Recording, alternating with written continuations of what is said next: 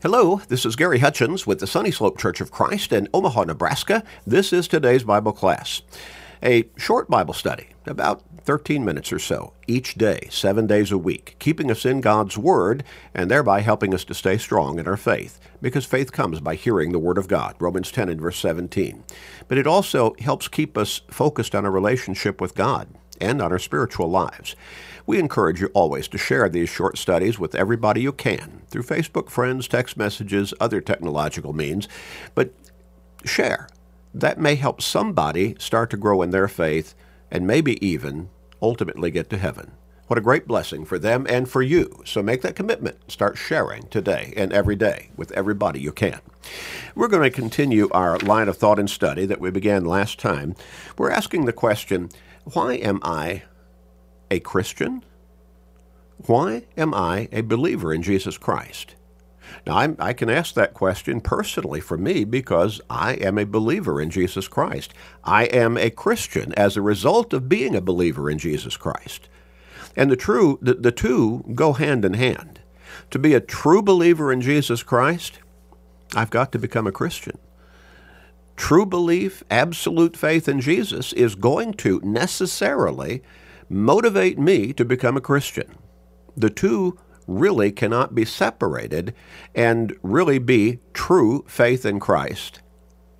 And it's impossible to become a Christian, a true Christian, without having true faith in Christ. So we began looking at some introductory material along this line. We talked about, okay, what does it mean to be a true believer in Jesus? I understand and agree with what the Bible says about Jesus. So we read from Romans chapter 10, verses 13 and 14, also verse 17, also verse 16. And we connected there where it says, whoever calls upon the name of the Lord shall be saved. But what does that mean? It's certainly not shouting out the name of Jesus. It's certainly not even shouting out, Lord Jesus, come into my heart, or Lord Jesus, save me. Now, there are denominational churches that will say, just invite Jesus into your heart, or let him into your heart, or ask him to come into your heart. And again, I would challenge you, please show me verses of Scripture that say that as to how to come to salvation in Jesus, as to how to become a Christian, as to how to act upon your faith in Jesus. I don't think you're going to find it anywhere in the New Testament Scriptures. But rather, we are to study to show ourselves approved before God, a worker who can rightly divide or handle correctly or apply correctly his word of truth. 2 Timothy 2 and verse 15. Now, why do we need to be in God's word so diligently? And one of the translations in that particular verse says, be diligent to present yourself approved to God. Well, why?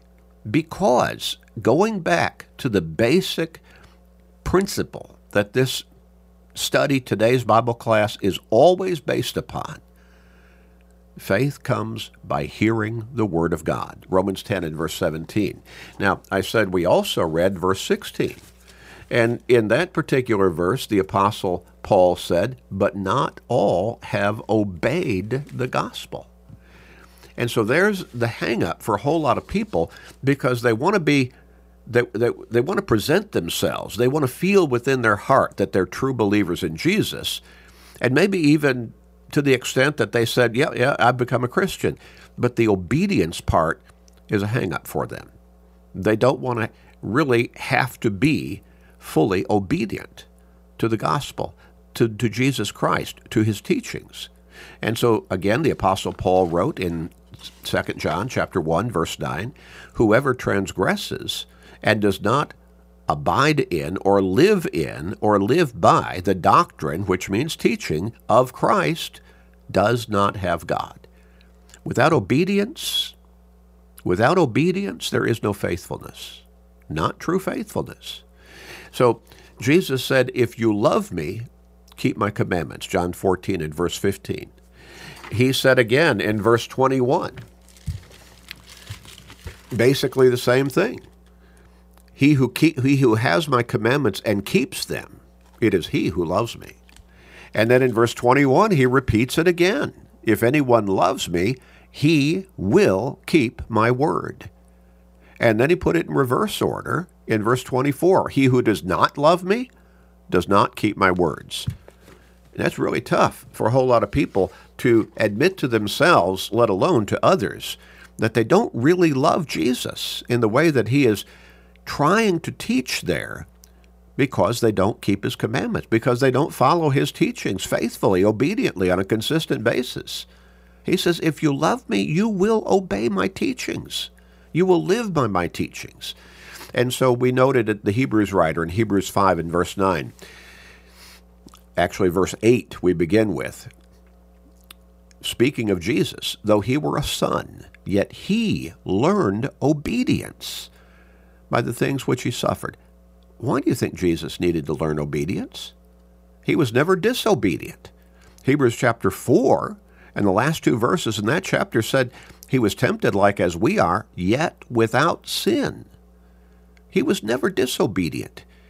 But we needed the example that he presented to us by learning obedience himself, by being obedient to God's will.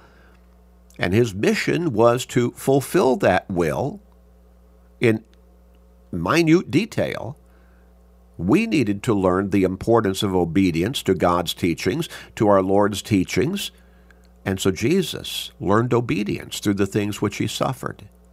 And then having been perfected, he became the author or source of eternal salvation to all who obey him. So it's not just agreeing with the teachings about Jesus in the Scriptures. It's agreeing, understanding, believing, developing faith in him through those teachings to the point that we obey those teachings.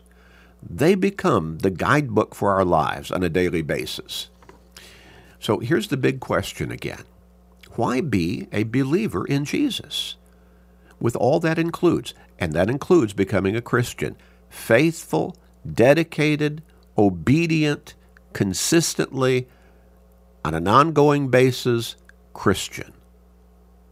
Remember, one believer in Jesus named Nicodemus, John chapter 3. He came to Jesus by night. And later in the scripture text, he's referred to as he who came to Jesus by night. Why by night? You get the impression, at least I do, if I'm wrong, I apologize, but it seems to me it was under the cover of darkness. So he would not be found out by some that he was a believer in Jesus, at least to some extent. There was another man, Joseph of Arimathea, and he was a believer in Jesus, but secretly, the text says, John chapter 19. So we can't just keep a belief in Jesus as our Lord and Savior, as the Son of God, kind of in a box someplace in our life. We have to be his active, dedicated, obedient follower. Okay. Now, why am I a believer? Why am I a believer to the point that I am a Christian? Are there any advantages over not believing, over not being a Christian? I want us to consider a whole number of those advantages.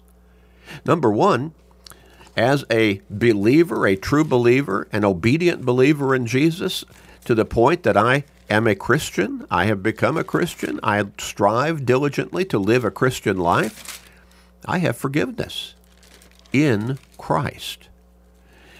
When Jesus told a Christian man named Ananias to go teach this fellow named Saul of Tarsus, who had been an enemy of Christianity, an enemy of the church, an enemy of Jesus Christ. But Jesus had presented himself in a way to Saul on a road to Damascus, a city where Saul was on his way to hunt down Christians, take them into custody, and bring them bound back to Jerusalem and put them on trial, basically. for their faith in Christ. Jesus spoke to him on the way. Saul was struck blind.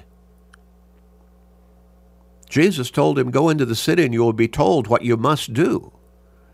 And for 3 days he prayed and he fasted, still blind. Jesus told this Christian man named Ananias, go. I want you to teach him. Ananias came, laid his hands on him, his sight was restored. And then he asked him, and obviously he taught him, and that, the basic gospel message of salvation through Jesus Christ.